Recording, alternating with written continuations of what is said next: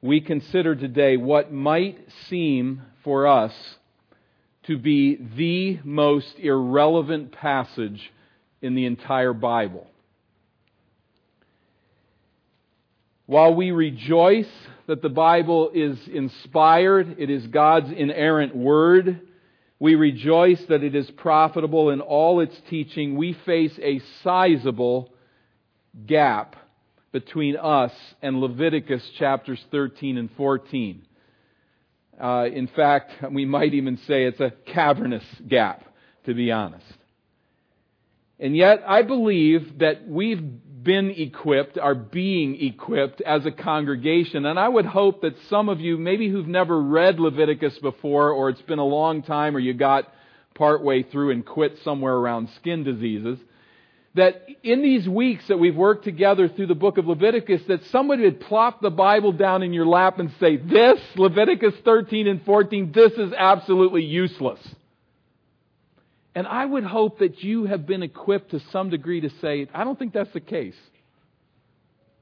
And could begin to describe why Leviticus 13 and 14 matters.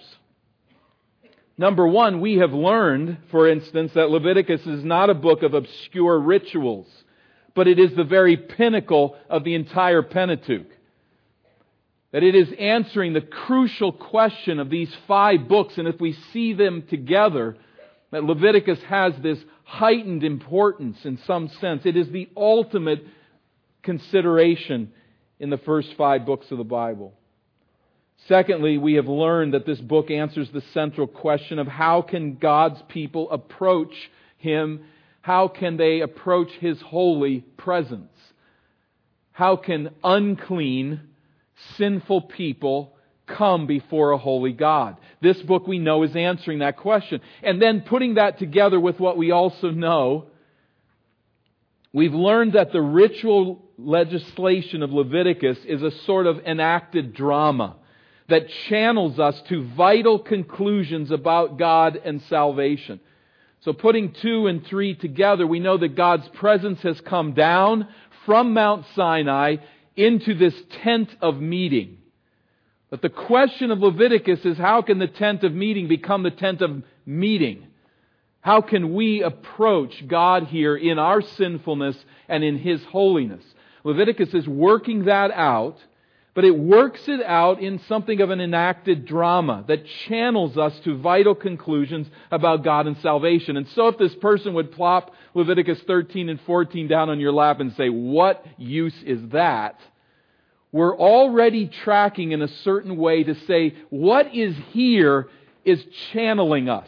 It is pointing us. It's kind of walling us in grace to think a certain way about God, to track in a certain direction. It doesn't let us out to go on our own and color outside the lines. It's establishing those boundaries, and it's pointing us ultimately to the salvation that God intends for us. We learn that in Leviticus, that God must be protected from our sinfulness. So as we're answering that question, how can we approach a holy God? We're learning, it's a bit counterintuitive, but He needs to be protected from us. That's a concept we may not perceive at times. God must be protected from you. Because in our sinfulness, in our corruption, we can enter into His presence in an inappropriate way that defiles the whole picture of who God is. And we must be protected from Him because of that holiness. In His holiness, there is a danger for sinners. Last week we looked at the teaching of the priests concerning what is holy and common, what is clean and unclean. This is to be their task, to teach the people to think in these terms as they seek to understand how to approach the living God in His holiness. So, as it's laid out here in Leviticus 10, there is the holy realm. That is God's realm. And no one can just go waltzing in there. We cannot approach God in His holiness except on His terms. But there's the holy realm. That contrasts to the other realm, one of two. That is what is common or profane. Within the common or the profane, there is the clean and there is the unclean. Picturing it a bit differently, there is the holy and there is the common. There are those two categories. We have to think in those terms. Again, He's channeling us to think a certain way. There's the holy and the common. Now, in the common, doesn't necessarily mean sinful, but common may be clean or it could be unclean. The common, either way, clean or unclean, and that which is clean among the profane, the common, not wholly dedicated to God, but that which is clean can approach the holy God. The clean can become holy, but not the unclean. So there's nothing necessarily sinful about being unclean. But there are ways in which, through this enacted drama, that people can take on ritual uncleanness. And it may be sin. But this ritual uncleanness, there's a process to become clean and thus to be ready to approach the living God. Now we find, as the book of Leviticus continues, this is no small matter. Verse 31 of chapter 15, "Thus you shall keep the people of Israel separate from their uncleanness, lest they die in their uncleanness by defiling my tabernacle that is in their midst."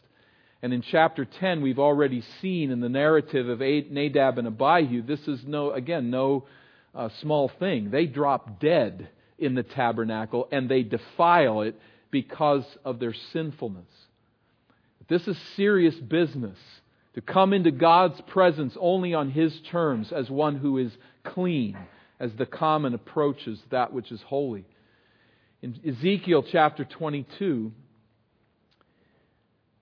we read this as the epitome of Israel's sin within her priesthood. Her priests, writes Ezekiel, have done violence, quoting God, have done violence to my law and have profaned my holy things. How have they done that? They have made no distinction between the holy and the common. Neither have they taught the difference between the unclean and the clean, and they have disregarded my Sabbath so that I am profaned among them. Not teaching what they are instructed to teach, Leviticus 10, they have now profaned the holy realm of God. Now, last week, we learned that there is, in God's instruction to Israel, clean and unclean meat. And that reminded us, this unique consideration that every meal the Israelites ate required them to think about the holiness of God. Whether or not they were ritually clean and thus able to enter the presence of the tent of meeting, to come with their sacrifices there and approach God. Could they do it? Even what they ate was part of the answer. Now in chapters 13 and 14, we have clean and unclean expanded to include conditions of the skin. I warn you today, we're going to do a lot of reading, not a lot of comment on this reading. It's a lengthy passage. Those of you who have never read through Leviticus, you should be jumping up and down because you're now getting into that text and reading it. But I'd like you to just think about it like it's like an unexplored cave. I mean, there's been people here before, but not many. And not many to get all the way through to the end. I think we can do this, but it's going to take some patience. It is a large gap between us and this section of Scripture.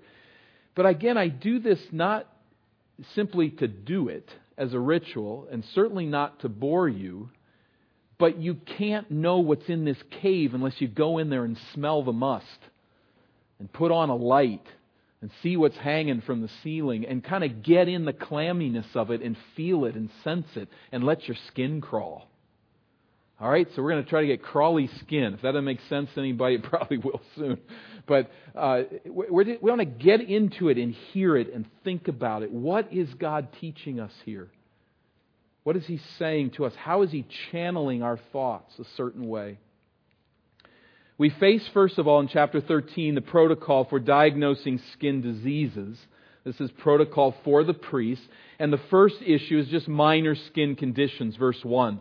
Leviticus 13 and verse 1, the Lord spoke to Moses and Aaron, saying, when a person has on the skin of his body a swelling or an eruption or a spot, and it turns into a case of leprous disease on the skin of his body, then he shall be brought to Aaron the priest, or to one of his sons the priest, and the priest shall examine the diseased area on the skin of his body. And if the hair in the diseased area has turned white, and the disease appears to be deeper than the skin of his body, it is a case of leprous disease.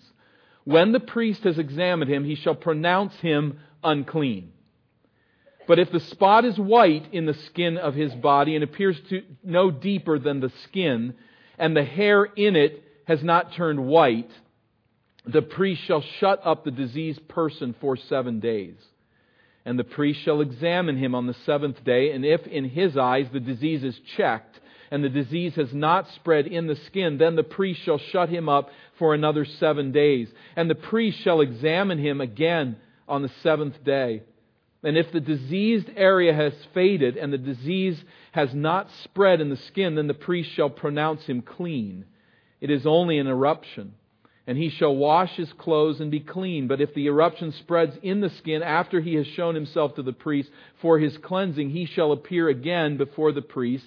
And the priest shall look, and if the eruption has spread in the skin, then the priest shall pronounce him unclean. It is a leprous disease. A few comments that will carry us through much of the rest. The Hebrew word translated here leprous is not what we know as leprosy, which is also called Hansen's disease, a nasty disease. It eats the bones, it numbs the nerves, body parts rub off, get eaten away, and one dies ultimately from this disease. Only recently has there been a cure for this type of leprosy, what we talk about as leprosy in our day. The problem remains in Asia and parts of Africa. It was quite rare in ancient Palestine, and as we work our way through, we'll see it's not talking about Hansen's disease, what we know as leprosy. The Hebrew word encompasses things like measles, and smallpox, and scarlet fever, and psoriasis, and eczema, and these types of skin conditions. It's very broad. So when we're reading leprosy here, we'll even see it applied to houses and garments. Very broad term, not the disease as we know it. We cannot determine what they're talking about in a lot of these cases. So we're not going to spend our time identifying this is that condition, this is that condition, and it doesn't really help us anyway. So just understand that about leprosy. Secondly, the priests. They did not serve as physicians or medics. They operated more like public health inspectors. Their task was not to seek a cure for skin disease. Their task was simply to identify it and say, that's it. They're tasked merely with determining if a skin disease or condition rendered one ceremonially unclean and thus unfit to enter into the presence of God. They're dealing with the worship of God here. Now think of it from the standpoint of the common Israelite. And here we need to kind of smell the cave a little bit. You want to approach God at the tent of meeting, and here's this priest looking at some skin condition you have. In fact, you need to come and show him your arm, or pull up your robe a little bit on your leg and say, well, I don't know what this is. And he's reading your skin. I mean, he's looking at it and examining you. It's got to be a little bit unnerving on some level. I mean, we're wrapped in skin.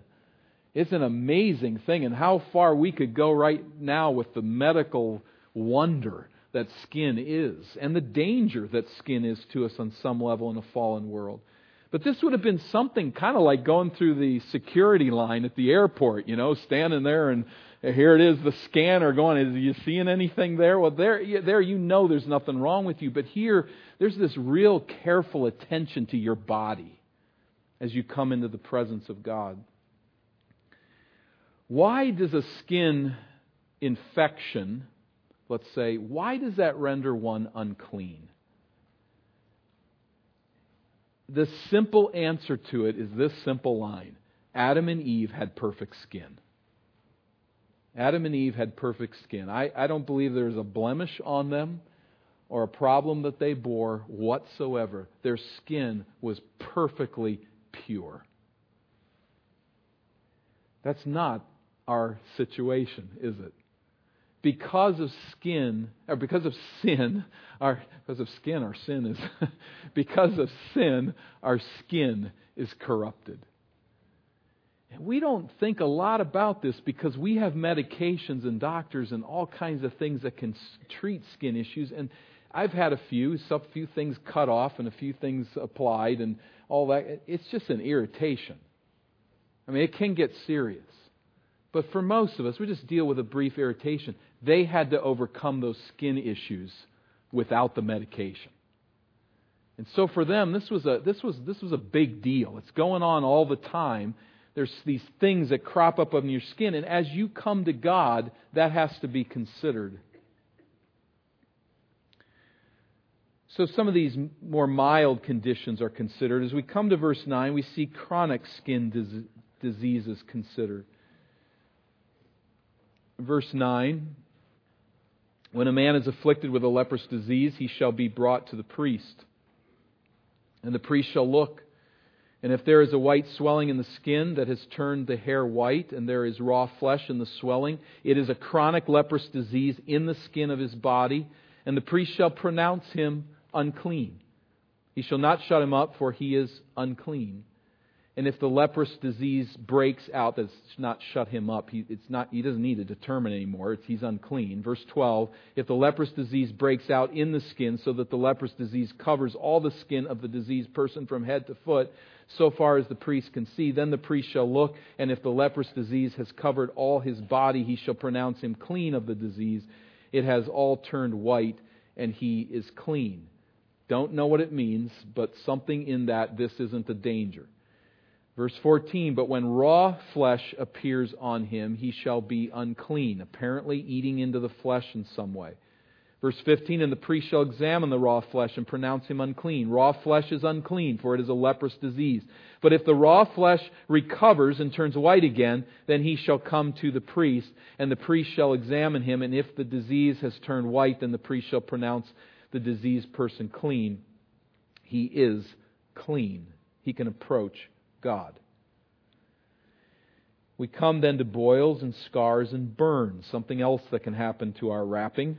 Verse 18, if there is in the skin of one's body a boil and it heals, and in the place of the boil there comes a white swelling or a reddish white spot, then it shall be shown to the priest. And the priest shall look, and if it appears deeper than the skin and its hair has turned white, then the priest shall pronounce him unclean. It is a case of leprous disease that has broken out in the boil. But if the priest examines it and there is no white hair in it, and it is not deeper than the skin, but has faded, then the priest shall shut him up 7 days. And if it spreads in the skin, then the priest shall pronounce him unclean. It is a disease. But if the spot remains in one place, does not spread, it is a scar or boil, and the priest shall pronounce him clean. Or when the body has a burn on its skin, and the raw flesh of the burn becomes a spot, reddish white or white, the priest shall examine him, and if the hair in the spot has turned white, and it appears deeper than the skin, then it is a leprous disease. It has broken out in the burn, and the priest shall pronounce him unclean. It is a case of leprous disease. But if the priest examines it, and there is no white hair in the spot, and it is no deeper than the skin, but has faded, the priest shall shut him up 7 days, and the priest shall examine him the 7th day. If it is a spreading in the skin, then the priest shall pronounce him unclean. It is a case of leprous disease. But if the spot remains in one place and does not spread in the skin, but has faded, it is a swelling from the burn, and the priest shall pronounce him clean, for it is the scar of the burn. I mean, somebody had to do their homework to be able to detect these things and understand. At verse 29, we come on to scalp and facial conditions. When a man or woman has a disease on the head or the beard, that is leaching into the beard, apparently, the priest shall examine the disease, and if it appears deeper than the skin, and the hair in it yellow and thin, then the priest shall pronounce him unclean. It is an itch, a leprous disease of the head or the beard. And if the priest examines the itching disease, and it appears no deeper than the skin, there is no black hair in it, then the priest shall shut up the person with the itching disease for 7 days. And on the 7th day the priest shall examine the disease. If the itch has not spread, and there is in it no yellow hair, and the itch appears to be no deeper than the skin, then he shall shave himself, but the itch he shall not shave. And the priest shall shut up the person with the itching disease for another 7 days. And on the 7th day the priest shall examine the itch. And if the itch has not spread in the skin, and it appears to be no deeper than the skin, then the priest shall pronounce him clean, and he shall wash his clothes and be clean. But if the itch spreads in the skin after his cleansing, then the priest shall examine him. And if the itch has spread in the skin, the priest need not seek for the yellow hair. He is unclean. But if in his eyes, in the priest's eyes, the itch is unchanged and the black hair has grown in it, the itch is healed and he is clean, and the priest shall then pronounce him clean. When a man or a woman has spots on the skin of the body, white spots, the priest shall look, and if the spots on the skin of the body are a dull white, it is leukoderma that has broken out in the skin. He is clean. His skin has a problem, but it's not disease. It's not going to spread, and he can enter the presence of God. This leukoderma is patches of skin that turn completely white. So sometimes white's a good thing, sometimes white's a bad thing in here, and it's hard for us to decipher it all, and we don't necessarily need to. At verse 40, God speaks of baldness. If a man's hair falls out from his head, he is bald. Praise God. He is clean. That would have been really bad.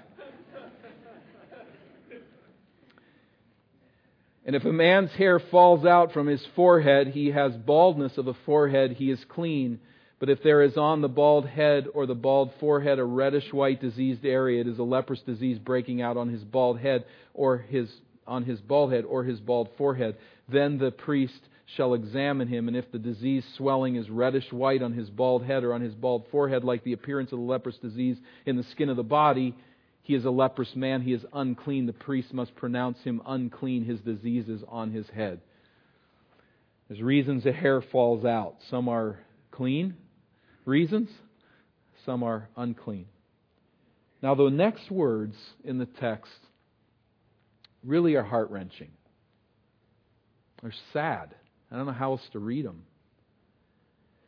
But verse 45, the leprous person, this person with certain type of skin disease, who has the disease shall wear torn clothes, and let the hair of his head hang loose, and he shall cover his upper lip and cry out, unclean, unclean. He shall remain unclean as long as he has the disease. He is unclean. He shall live alone. His dwelling shall be outside the camp.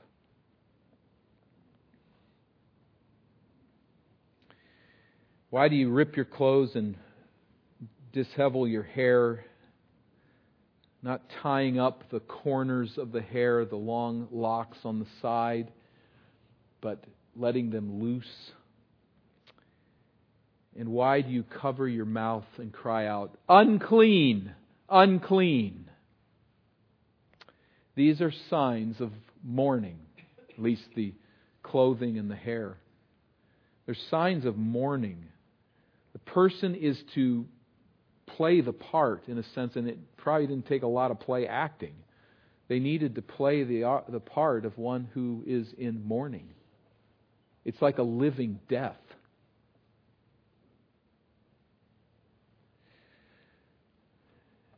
There's sad, even tragic words when you think about the human cost and the relational pain. It's just kind of hard to hear.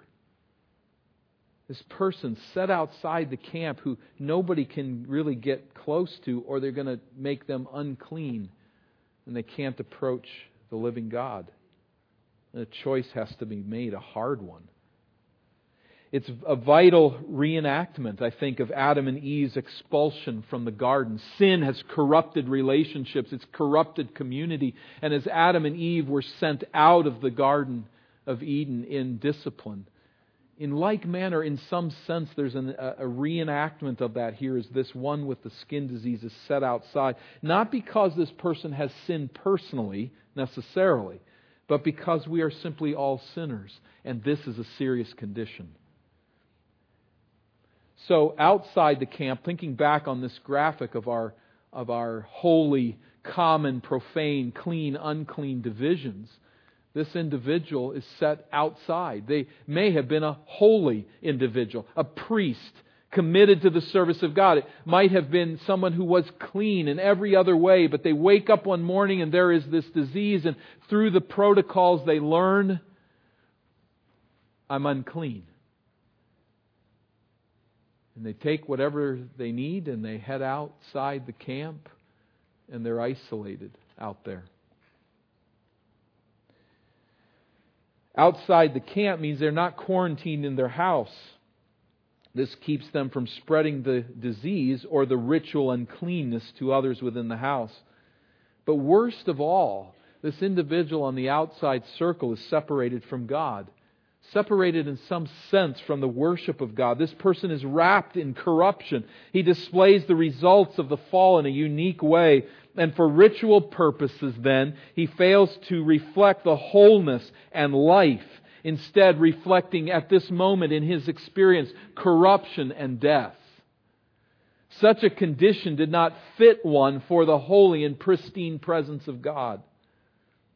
So just as a sacrifice had to be whole, so a worshiper had to be whole on some level in order to enter into the presence of God. And we might naturally respond here, this isn't fair. It's not their fault. But in the context of that day, there was certainly good reason for it. Quarantine was the only way to stop infectious disease. God in His mercy to His people, setting these people outside, as hard as that was individually, it was loving for the family of Israel to withstand diseases that would be infectious. There are people still alive today in the U.S. who remember in rural America what was known as pest houses, short for pestilence or pestilential disease. And these houses would be out in rural areas, and the people in them were the people who had some sort of disease. And they had to be quarantined there because there was no other way to treat them but to set them aside and hope that others didn't catch it and hope that it ran its course. But this is how in rural areas in this nation not so long ago tuberculosis and cholera and smallpox and typhus were treated. There wasn't a treatment. You just had to separate people out there. So we have to think back and bridge the gap to their setting. Quarantine protected families. Quarantine protected the nation. But God uses this means not only to protect His people, but to dramatize the reality of human corruption. So on the one side, how blessed is Israel to have a God who knows skin. And He can say to them, this is no big deal. This is a big deal. Set them outside. But on the other hand, a God who understands what a picture this is of our corruption. The only reason our skin doesn't work like it should is because we are sinners. We are in a fallen world that has been corrupted by sin. And I was thinking as we were being led this morning and words were being stated to transition to songs and songs were being sung and scriptures being read. Just in all of that, you hear that number of times we talked about uncleanness and our sinfulness. Now, somebody from this culture coming in and hearing this kind of conversation says, wow, you're a bunch of negative people. Everybody's a sinner. If we're being channeled by Leviticus, we know we're kind of on track here. Everything they ate, every condition that comes on their skin, they have to think in terms of clean and unclean, holy and common. They just have to think that way all the time. Now there's a way of just being foreboding about sin and misery and all of that. We're not tracking there, and we'll make that clear. But they had to think about this very, very carefully. how we are separated from a holy God. Now, in the cave, all right, we're looking around. We're going, I'm getting ready to get out of here. But we're looking around, and we're saying, in this feel of Leviticus 13, there's something here that's hit you that you don't even probably know. You don't, at least haven't recognized it. It's a certain smell or a certain feeling that you have that these words are directing us a certain way. Have you noticed up to this point, and nothing's going to change as we go from this point, there's nothing about healing. There's nothing about what to do to help the person get over the skin disease. This is a deafening silence in contrast to Israel's pagan neighbors, where there was all sorts of mystical, magical rituals to try to heal the person. If we throw these rocks this way and we cut up in this liver and we knock this bird off and we do this and we do that, we'll get you better. We hope. Nothing. Not a word.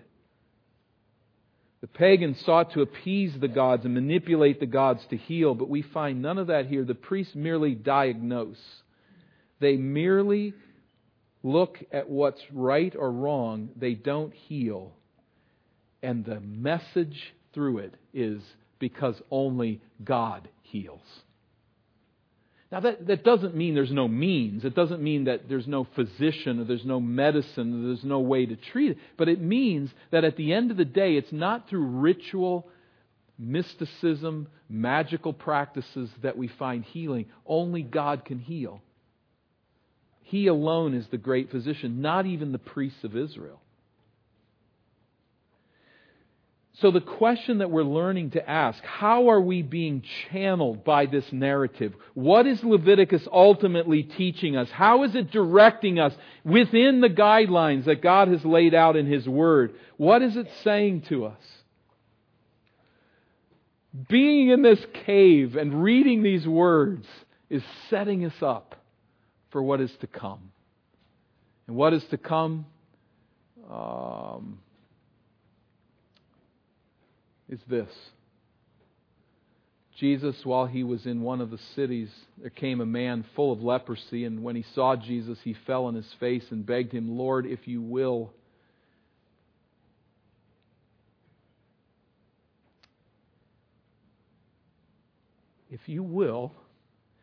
you can make me clean. Now we think of this in light of Luke 13 and 14, or Leviticus 13 and 14. No priest could make anyone clean. They couldn't even touch the guy, or they'd be unclean. But he sees something in Jesus. He understands this to be the prophet of God. He understands this one to be unique, though his understanding is... He says, if you will. He doesn't even say, if you're able. He says, if you will. Now, these words then are stunning in light of the Old Testament text. And Jesus stretched out His hand and touched him, saying, I will be clean. And immediately the leprosy left him, and He charged him to tell no one, but go and show yourself to the priest and make an offering for your cleansing as Moses commanded, for a proof to them. A proof of what? A proof of who this was. He reached out and He touched him. By this time in Jesus' ministry, by this day, the priests had determined that no one could greet or touch a person with an infectious skin disease. Lepers were widely regarded as vile sinners who were under God's judgment, and the only right response was to reject them the way that God rejected them. This was the teaching of the day, largely. So if the wind was at your back and you were coming upon a person with a skin disease, you could come within 6 feet to tell them what they needed to know, to throw something at them to keep them alive. 6 feet. No hug. No touch. The wind was at the leprous person's back coming at you. You had to be 150 feet away. These were the rules. Priests never touch a diseased person, and if they have any business with them, it certainly is not exercising the power to heal. But if you're able, says the leper, you can make me clean. And Jesus touches him. He touches him. And he heals him. The priests of that day did not permit Jesus to even talk to this man, unless under certain circumstances, let alone to touch him. But to touch him would render Jesus ceremonially unclean. Unless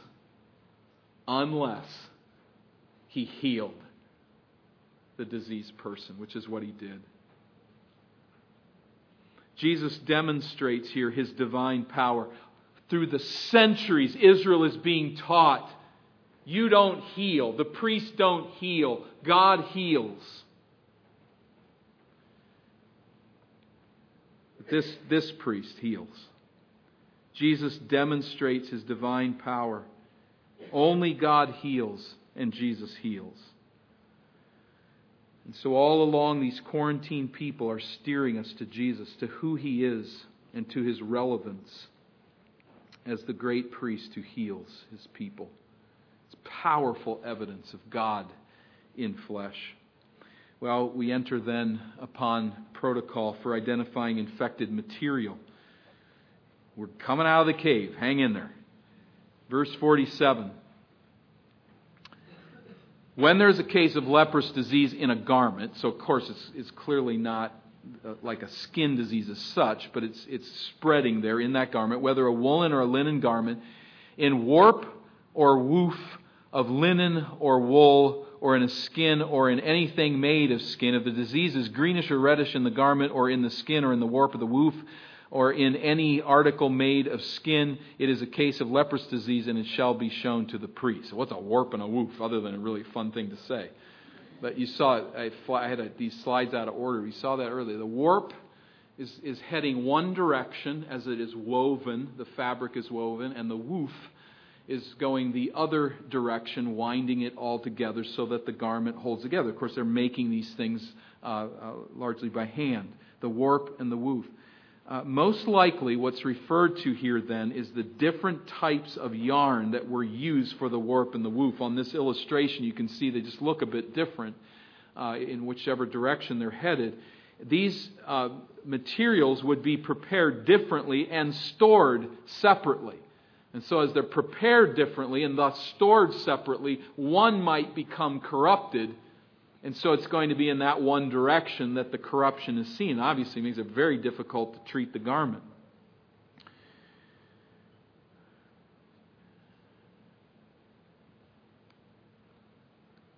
Verse 50. And the priest then shall examine the disease and shut up that which has the disease for 7 days. Then he shall examine the disease on the 7th day, and if the disease has spread in the garment, in the warp or the woof, or in the skin, whatever be the use of the skin, this is an animal skin, the disease is a persistent leprous disease, it is unclean. And he shall burn the garment, or the warp, or the woof, the wool or the linen, or any article made of skin that is diseased, for it is a persistent leprous disease, it shall be burned in the fire. You might be able to pull out the one direction of the fabric and burn that and retie it, but reweave it. Verse 53, if the priest examines if this disease has not spread in the garment, in the warp or the woof, or in any article made of skin, then the priest shall command that they wash the thing in which is the disease, and he shall shut it up for another 7 days, and the priest shall examine the diseased thing after it has been washed. And if the appearance of the diseased area has not changed, though the disease has not spread, it is unclean. You shall burn it in the fire, whether the rot is on the back or the front. Whether it's eaten into the front or the back, doesn't matter, burn it. But if the priest examines if the diseased area has faded after it has been washed, he shall tear it out of the garment or the skin or the warp or the woof. Then if it appears again in the garment, in the warp or the woof, or in any article made of skin, it is spreading, you shall burn with fire whatever has the disease. But the garment or the warp or the woof, or any article made of skin from which the disease departs, then when you have washed it, it shall then be washed a second time, and be clean. This is the law for a case of leprous disease in a garment of wool or linen, either in the warp or the woof, or in any article made of skin, to determine whether it is clean or unclean. That's 59 being then, of course, the summary statement there.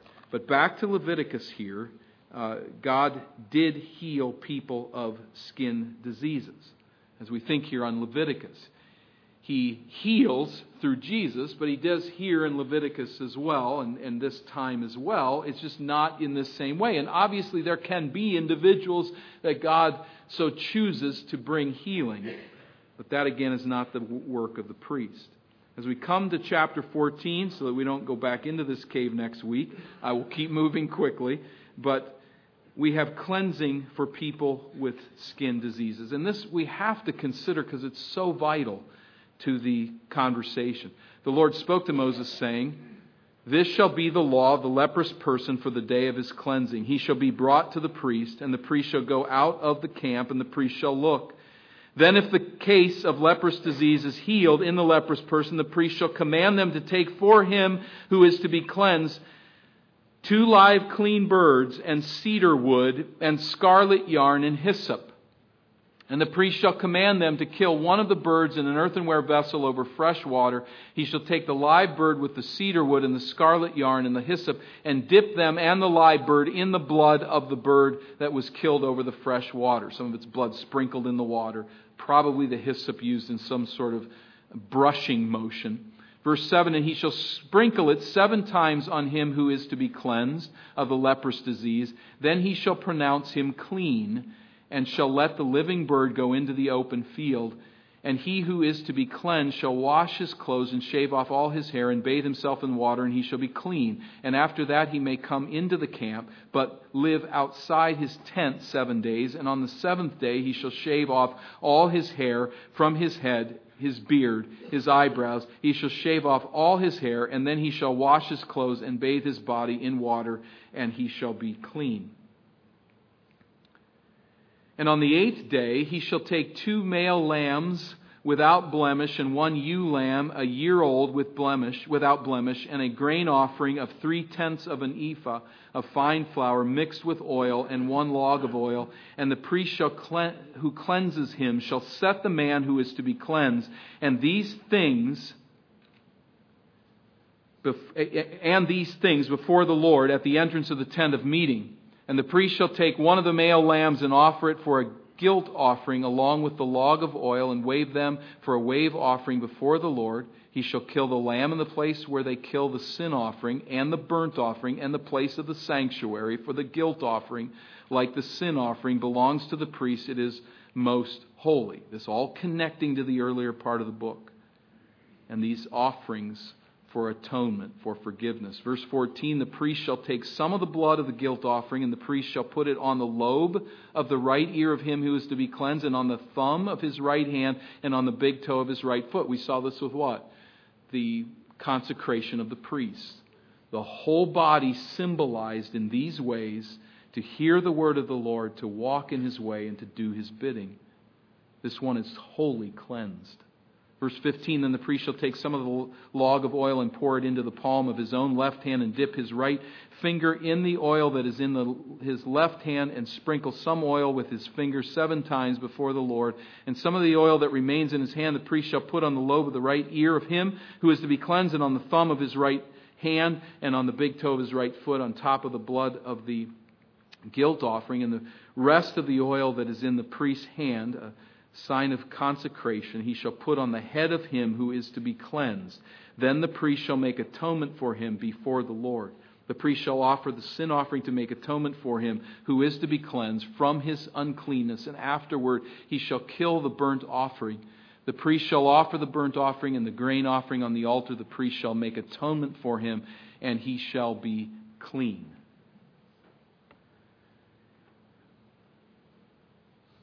Certainly in the freeing of the bird, there would be a sense of the freeing of the individual.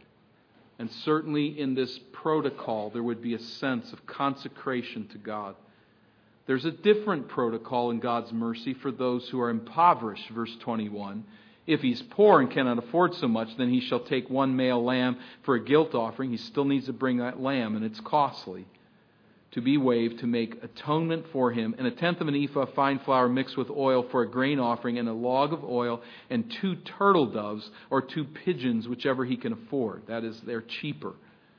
The one shall be a sin offering and the other a burnt offering, and on the 8th day he shall bring them for his cleansing to the priest, to the entrance of the tent of meeting before the Lord. And the priest shall take the lamb of the guilt offering and the log of oil, and the priest shall wave them for a wave offering before the Lord, in consecration again. Verse 25, he shall kill the lamb of the guilt offering, and the priest shall take some of the blood of the guilt offering and put it on the lobe of the right ear of him who is to be cleansed, and on the thumb of his right hand, and on the big toe of his right foot. And the priest shall pour some of the oil into the palm of his own hand, and shall sprinkle this with the right finger, some of the oil that is in his left hand, 7 times before the Lord. And the priest shall put some of the oil that is in his hand on the lobe of the right ear of him who is to be cleansed, and on the thumb of his right hand, and on the big toe of his right foot, in the place where the blood of the guilt offering was put, just as was the case with the more wealthy individual. And the rest of the oil that is in the priest's hand he shall put on the head of him who is to be cleansed, and to make atonement for him before the Lord. And he shall offer of the turtle doves or pigeons, whichever he can afford, one for a sin offering, the other for a burnt offering, along with grain offering. And the priest shall make atonement before the Lord for him who is being cleansed. This is the law for him in whom is a case of leprous disease, who cannot afford the offering for his cleansing.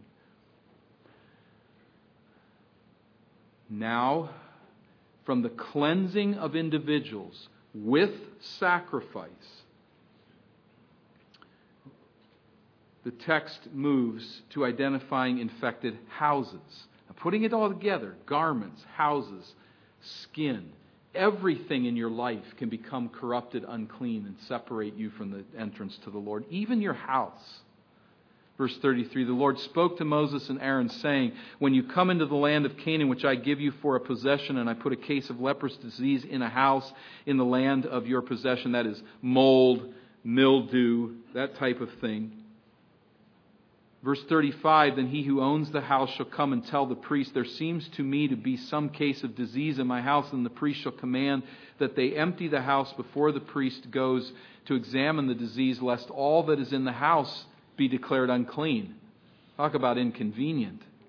And afterward the priest shall go and see the house, and he shall examine the disease, and if the disease is in the walls of the house with greenish or reddish spots, and if it appears to be deeper than the surface, then the priest shall go out of the house to the door of the house, shut up the house 7 days, and the priest shall come again on the 7th day. And look, if the disease has spread in the walls of the house, then the priest shall command that they take out the stones in which is the disease and throw them into an unclean place outside the city.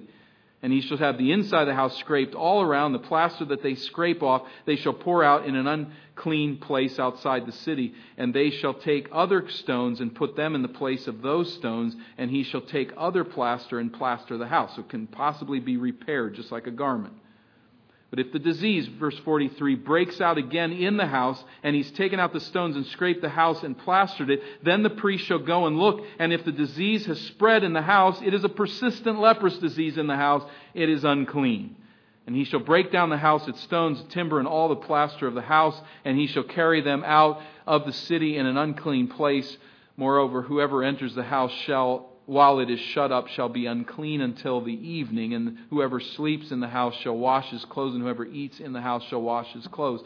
Not a big deal. It's not anything connected to sin here, just a fallen world. And there's places today that have to get knocked down because of mold and the like. Verse 48, if the priest comes and looks, and if the disease is not spread in the house after the house was plastered, then the priest shall pronounce the house clean, and for the disease is healed. And for the cleansing of the house he shall take 2 small birds with cedar wood, scarlet yarn, and hyssop, and shall kill one of the birds in an earthenware vessel over fresh water, and shall take the cedar wood and the hyssop and the scarlet yarn along with the live bird, and dip them in the blood of the bird that was killed, and in the fresh water sprinkle the house 7 times.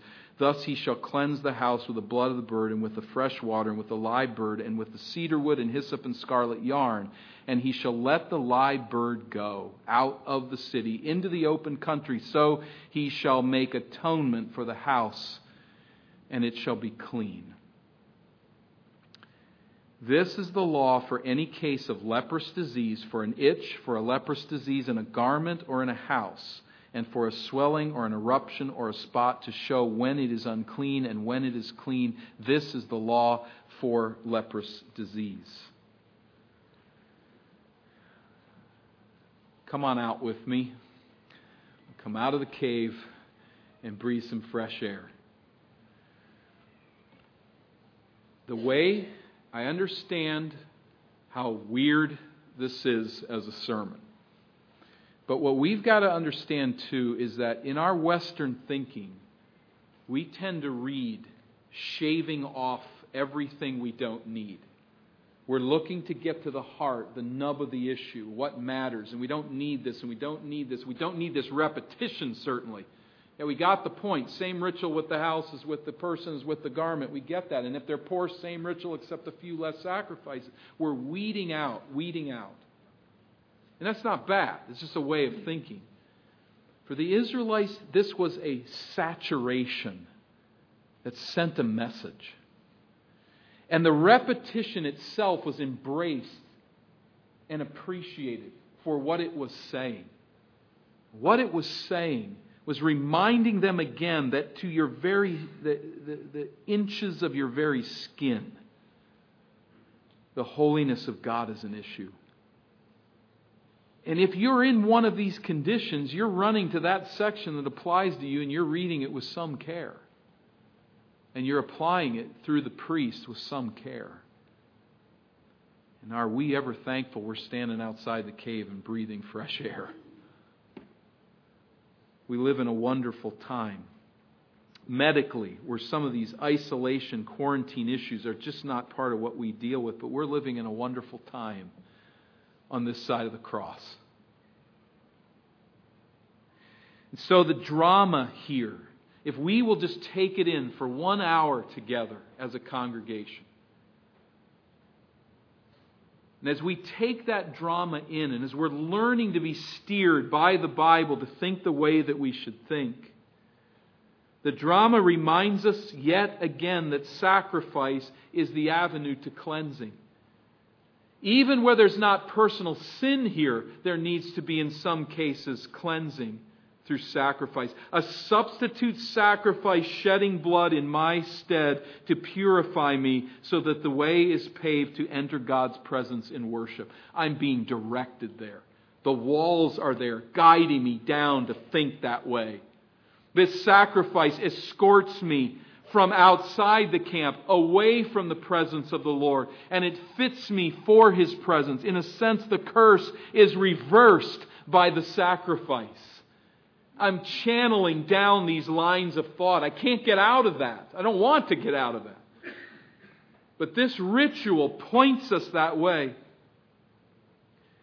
And in fact, it connects to something very deep within each one of us. We feel very dirty. We feel at times very unclean in our sinfulness. Sometimes in ways that have nothing to do with what we've done. Sometimes just who we are is corrupt. Just our very weakness, our very inefficiencies and folly is sin. And it's in the warp and the woof of our skin. It's in every member of our house, this weakness. And then there is that uncleanness where our skin crawls with our own rejection of God's law, our breaking of His commands, our incapacities to love as He calls us to love. We're all unclean on this level. We are all set outside the camp on this level. But Jesus is our purification. He is that sacrifice to which this all points. As He touched the leper in Luke 5, He can touch your life and He can make it clean from the inside. Only God can heal. Jesus touches this man and heals him with the power of God. And then says to him what? Don't tell anybody, because the story's not done yet. And it's not until He rises from the dead that His deity can be fully confirmed. There's others who were used by God to touch lepers and heal them. But this priest draws you from outside the camp and touches you in your sinfulness, and you are clean. If you say, and I come here today and I just feel like I'm wrapped in sin, I feel dirty to the core of my being, I feel corrupted by what I've done, by what others have done. If you come in that corruption, I want to say to you today, there is good news. In the grace of God, He reaches to us in our uncleanness and He cleanses of sin. If you have come to know Christ as your Savior and you've said, I've turned to this sacrifice, this one who has died for me, and He's paid that penalty, He's touched me in my uncleanness, I have trusted Christ as my Savior to pay the penalty of my sin, I know that He's risen from the dead. If that is you, then let's rejoice today and say again to our own souls, Jesus died to atone for your sin. He died to render you unclean. You are precious in His sight. You are precious in His sight. He's touched you outside the camp. And He has said, I will be clean. This chapter teaches us, these chapters teach us to rejoice. Jesus does business outside the camp. He touches, He heals corrupt souls. He goes outside there where we languish in our sin and our weakness, and He bears the full weight of the isolation and rejection, and He drains that cup dry. When He says on the cross, my God, why have you forsaken me? God forsaken by God.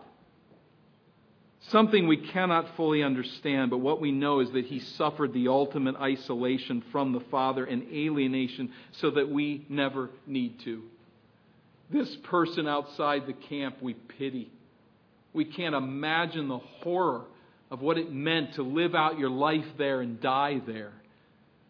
We cannot run a universe and we can't tell God how to teach us. But through the centuries, He saw fit to continue to steer us to consider the plight outside the camp of uncleanness. And sends at exactly the right time the Savior who takes us in our uncleanness, goes outside the camp to pay the penalty of sin, and as priest and sacrifice brings us near to God. As Jesus reaches out and touches that leper that we've read about today, He evidences the coming of the new era where the law is fulfilled by Christ. And now on this side of the cross, we do not separate from the diseased any longer. We reach them in their weakness. We proclaim to them this message that this new day has come. This new Savior has come. Jesus wrapped Himself in our skin, taking on our flesh that we might be wrapped in His righteousness and take on His holiness. This is the priest of a different order. This is a priest who not only declares the state of our alienation from God, but who pays the penalty, renders us clean, ushers us into the divine presence on His authority as reconciled sinners, for whom there is now no condemnation, but only eternal fellowship with a holy God. How rich we are, and how much the richer by spending a few moments in these chapters. Let's pray. Lord, our heart grieves for a vile culture. The wickedness that surrounds us is mystifying at times and yet to be expected. I pray that we'd find ourselves outside the camp with sinners, pointing them to the light, like one leper showing another where Jesus is.